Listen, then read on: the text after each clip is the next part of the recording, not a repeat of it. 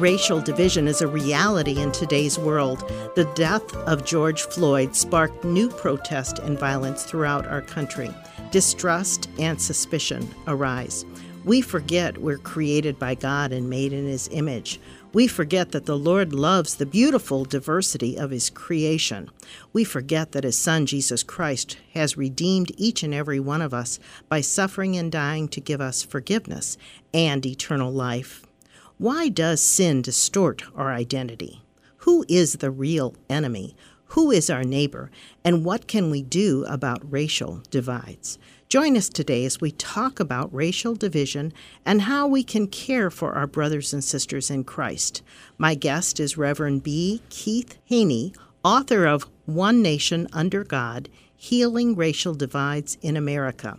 Reverend Haney is the assistant to the president of the Iowa District West for Missions, Human Care, and Stewardship. This is Kay Meyer, founder and president of Family Shield Ministries, and your host for today's program. So thank you so much, Reverend Haney, for being our guest today on Family Shield. Oh, it's my pleasure to be with you. All right. Well, tell our listeners why you wrote this book and why listening to each other is so important as we talk about this topic. Well, the funny thing for me was I wrote the book because I was watching all the things that were happening in our country. And I started writing on my blog just about racial divides and didn't want to address the issue. But I just felt compelled because the more I watched, the more I saw what was happening, the more painful it was because there was no voice out there that was speaking hope into the situation. And so I started writing blogs just kind of like, there's got to be a more hopeful way to talk about race.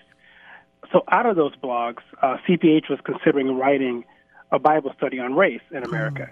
And they came and said, hey, we need to find somebody who can kind of like the TV stars do, kind of walk alongside us and kind of be kind of a observer, consultant and all this. I'm like, I thought to myself, do we really need one more Bible study or book on race written by white people trying to talk about race? So I offered to them, what if I write it and you guys edit it? Mm-hmm. And it's like, hey, we like that idea. So that's how we end up writing the Bible study. That's great. It's called One Nation Under God, Healing Racial Divides in America. And that's what we're going to talk about today. We're not going to get through the entire thing, but you have a lot of good information in this. You've been doing regular blogs as Bible studies, have you not? Yeah, I've been doing, I have a blog that I do that kind of addresses race, and I try to keep pushing it because it keeps changing. Mm-hmm. And so I want to kind of keep giving the church and my readers at large just some insights into how do we keep navigating through this. And so I keep updating what I'm presenting, kind of addressing what's happening now, because what happened in 2017 is a different culture than what we're seeing now. I mean, it was more 3 or 4 cities that were kind of impacted by the Michael Brown situation, because that was the case at that time. But the George Floyd thing has kind of exploded in places like Chicago and Portland, Oregon, and Seattle, and just all around the country. And so the issues are the same, but the response is stronger. Right. So you wrote this a while back, but it's still so relevant, and we need to deal with what you shared because it's wonderful. So Chapter 1 in your Bible study says, it is entitled, Sin Distorts Our Identity. Talk about that. So I wanted to kind of figure out where do we begin this conversation? Because you could start so many places. But identity was key because we need to find something that unites us in the discussion. So where do we begin? And we start with the idea that we're all in the exact same place when it comes to identity before God. Because God says, I don't judge the outward appearance, the skin, the outward colors of a person. He judges the heart. So with that in mind, it's like, so unpacking that more, where's God leading us? Like, we're all at the further cross, and we're all in need of forgiveness. So we start there as sinners in need of God's grace. If we look at each other as brothers and sisters in Christ who are sinners and not black or white, then we can say we're all united in the fact that we all need a Savior. We do. You bet. Yes, we do.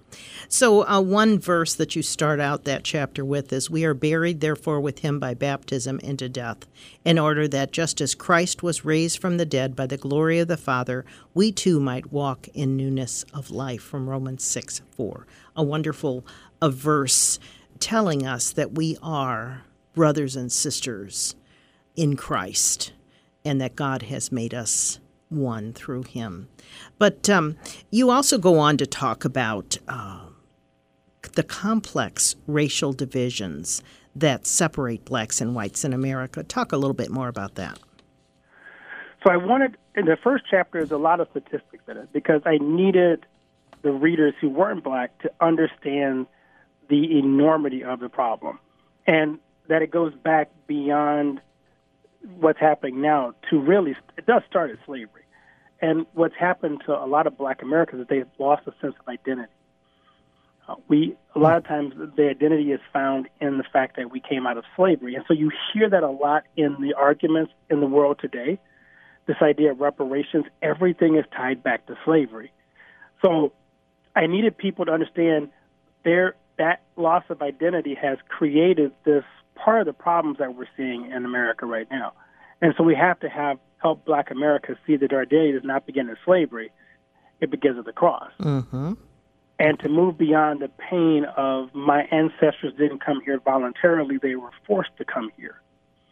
So I laid out that so people can understand it, because if you ask most Anglos where they come from, they'll give you, well, we're from Germany, or we're from Ireland, and there's a sense of pride that you have that. But if you ask an African American that question, it's more centralized in beginning here in America and not Africa or Nigeria. And so I wanted them to kind of understand that loss of identity throws you off in terms of identifying who you are. That's interesting. Yes, absolutely.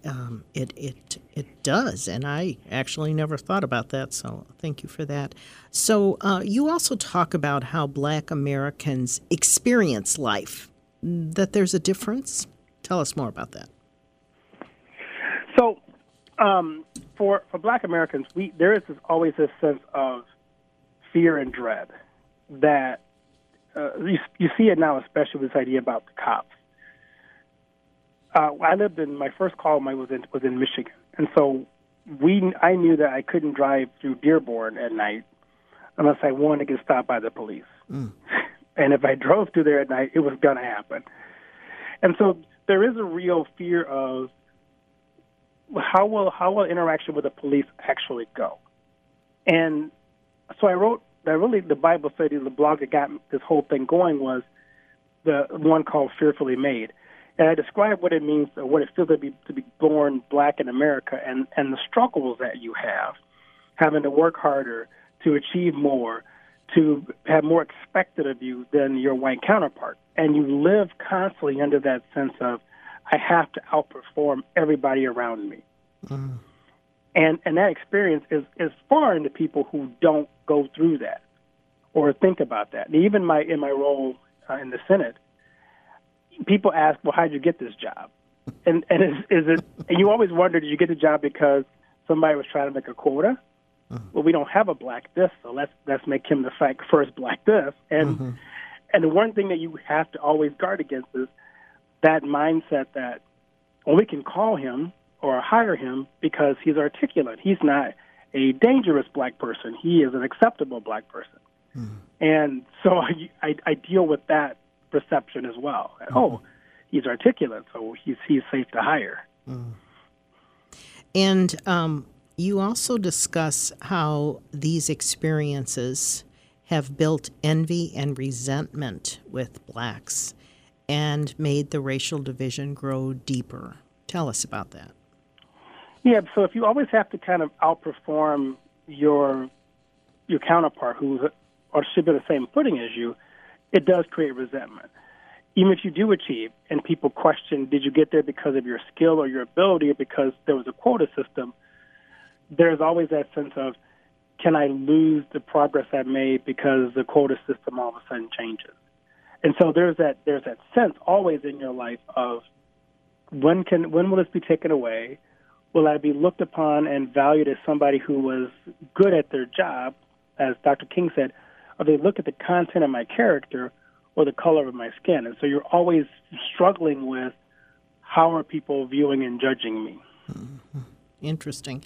One of the things that you said, and I asked the question, but I don't know if we actually touched on it enough, is you talk about why listening to each other is so important in this process. Because I grew up in an all-white community, and I went to grade school and high school. It wasn't until college that I had black friends. And it does make a difference. And I guess until very recently, I didn't really understand a lot of that, although I do have, some really great Christian friends that are black and that I love. And our ministry through radio is literally colorblind because I don't see them. I don't know. Right, and it makes no difference to me. I don't know. I had somebody on our website that was one of our major people networking, and finally I looked at her picture. I'm like, and I had many conversations with her through the internet, and she was a black Christian woman and just a joy to be around. But just a little bit more about that if you can. Sure. So, I think the challenge for that is, and I always approach my life with, I don't want to be in a place where I walk around with a chip on my shoulder and I prejudge people based on the color of their skin, because it's easy to do that as an African American and feel justified. You could say to yourself, I'm always being prejudged. Why don't I just have the same attitude and feel hatred or distrust toward people who are different from myself? And so you have to fight that too, as an African American. And what I discovered in one of my congregations was I walked into a congregation that black people had the mindset that we can't be prejudiced, and our attitudes and our emotions are valid because of what's been done to us.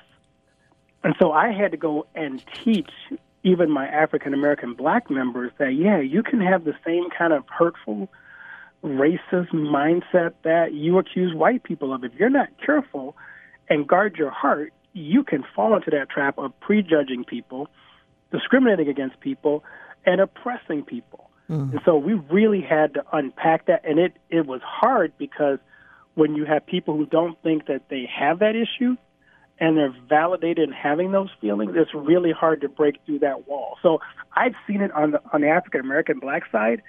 And so when white people have that same feeling, I get it, and I try to help them say, we need to talk so that you understand each other's pain. Mm-hmm. What I often see happening in conversation is people talk past it, like husbands and wives. Mm-hmm. Your wife can tell you she expects something from you, and as a husband, you hear something totally different, and you think you're giving her what she wants, only to find out you're not even in the same stratosphere of what she was asking for. Mm-hmm. Very good. Yeah.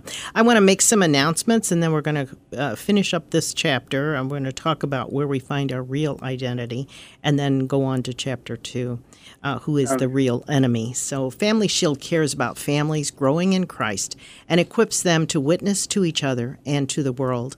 The Family Shield radio program is aired on 50 radio stations throughout the United States, and we also produce a podcast.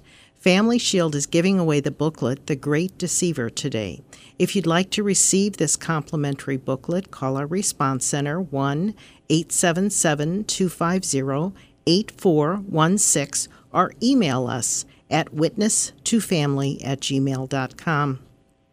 You can sign up to receive our complimentary email newsletter on our website, or you can send us your email and we'll do it for you. Again, the email is witnesstofamily@gmail.com. Your prayers and support are critical. We also have a prayer link on our website where you can submit prayer requests so we can pray for you and your family. We always encourage your prayers for our ministry. Thank you. Please consider a gift to Family Shield this month. You can send it to Family Shield Ministries, P.O. Box 230015, St. Louis, Missouri 63123. You can also charge a gift on our homepage. And you can access our weekly podcast on Facebook, Twitter, and our website. Learn more again at FamilyShieldMinistries.com. Now I want to go back to my guest, Reverend B. Keith Haney. And before we go back to our discussion, how can our listeners get a copy of your Bible study, One Nation Under God? Yeah, the best way to get it is go to CPH's website because it's a downloadable resource there. Great. It's the only place that you can find it is on the CPH website. And that's www.cph.org, correct? Correct. Yes. Okay. All right. Very good. Well, in the chapter 1, the last thing I wanted to ask is, where do we find our real identity?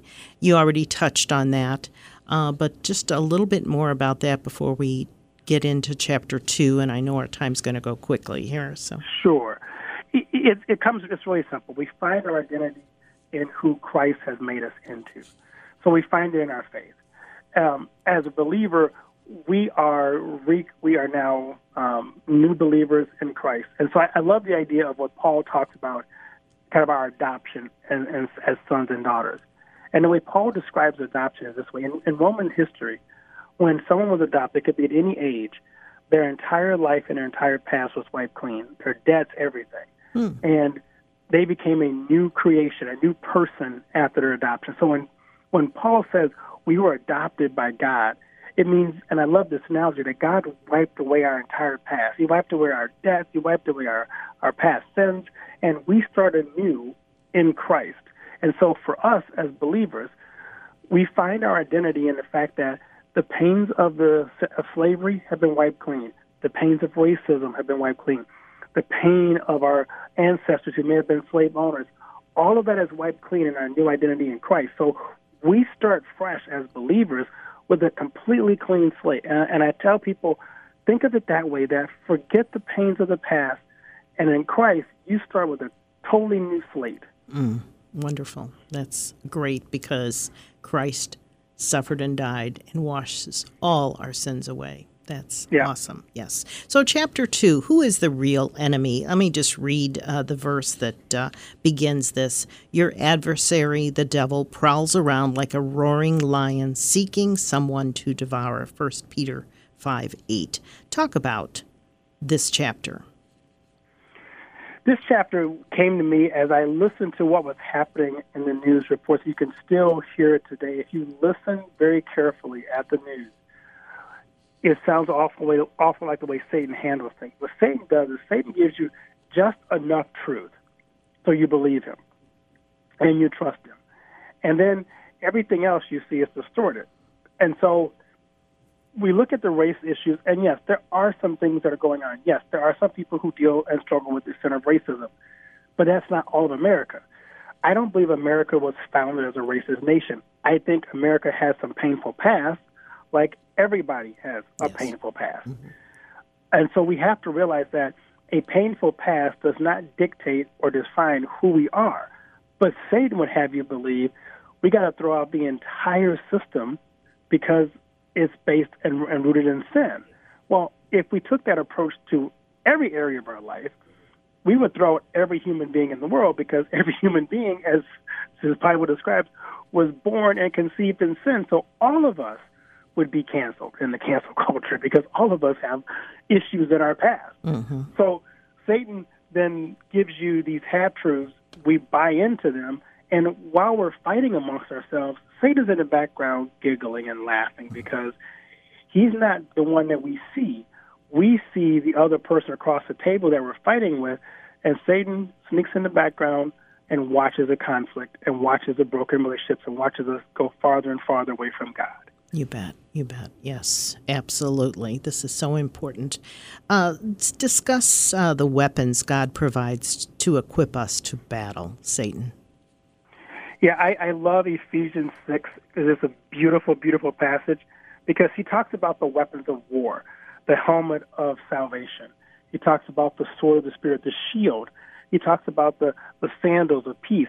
And what's cool about those equipment things is all those are protected gear. The breastplate protects the heart from the weapons that Satan would use. The helmet of salvation protects the head from any blows that Satan would throw.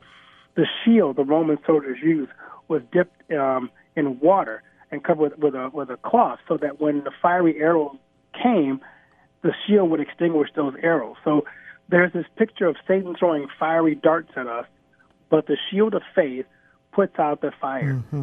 And the sandals were cleats, literally, so that as the battle grew, you had a strong footing. So they were like football cleats almost. Mm-hmm. So you could stand in the midst of the attacks. And then there's that one weapon of defense and one weapon of offense, which is the sword. And it's the Word of God that we now attack Satan with the Word of God. So as Jesus faced Satan in the wilderness, and Satan would give him half-truths, Jesus responded with those half-truths with the truth of God's Word. And our greatest weapon against Satan is the truth of God's Word. Absolutely. Yeah, that's great. You know, one of the things, and I thought of this earlier when you were talking about the sin that we all carry with us. One of the things I like to tell people, and I have to do it myself many times, is don't just ask God to forgive you of the sins you know about. Ask Him to reveal the sins you don't even know you've done. And He will.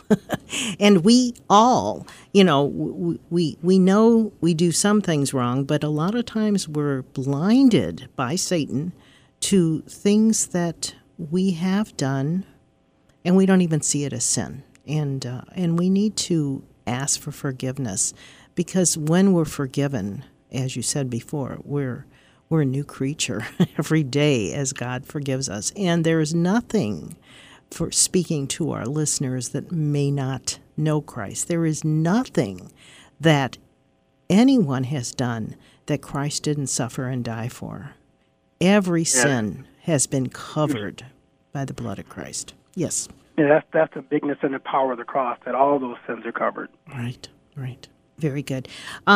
So what else do we need to talk about as we talk about the real enemy and how we deal with that, especially as we talk about this healing racial division?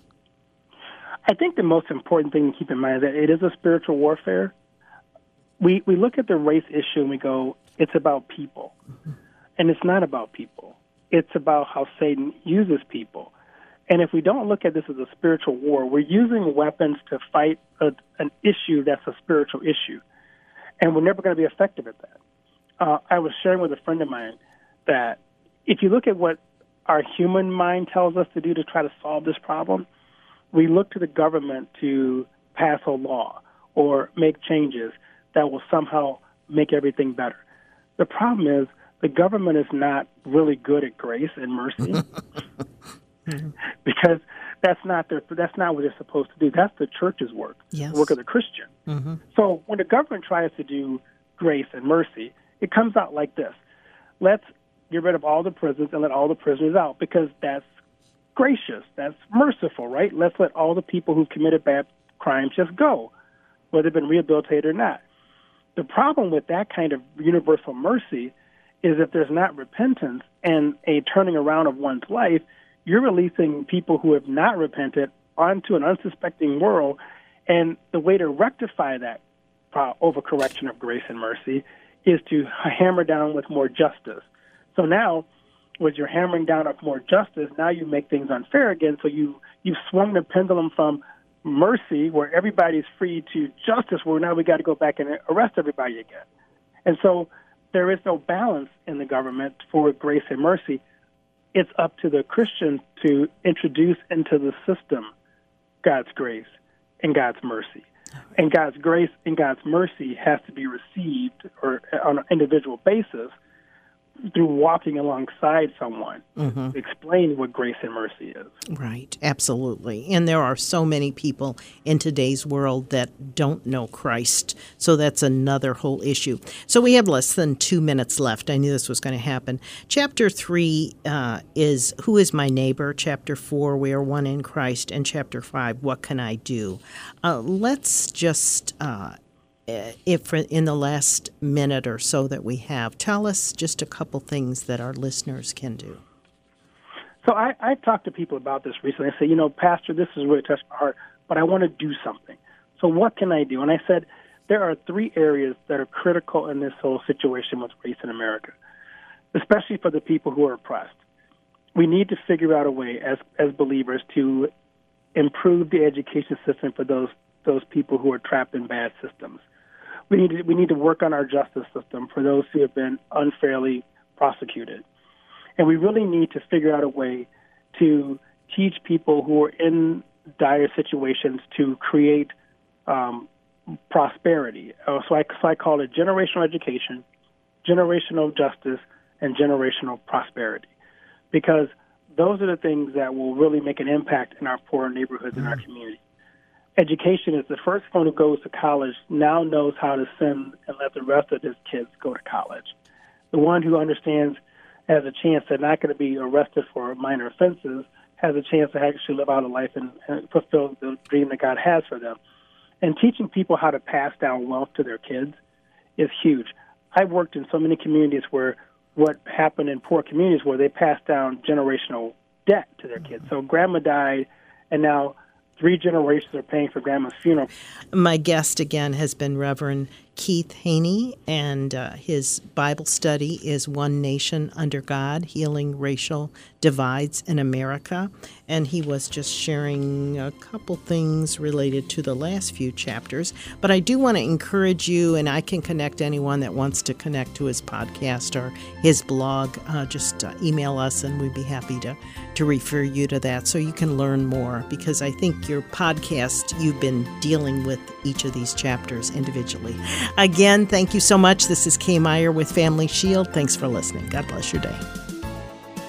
You've been listening to Family Shield, a production of Family Shield Ministries. Its mission is to educate and equip people through the power of the gospel to know Christ, grow in His Word, and to strengthen individuals and their families. To learn how you can obtain resources or support the ministry, go to www.familyshieldministries.com or write Family Shield Ministries, P.O. Box 230015, St. Louis, Missouri 63123. And tune in again next week for Family Shield.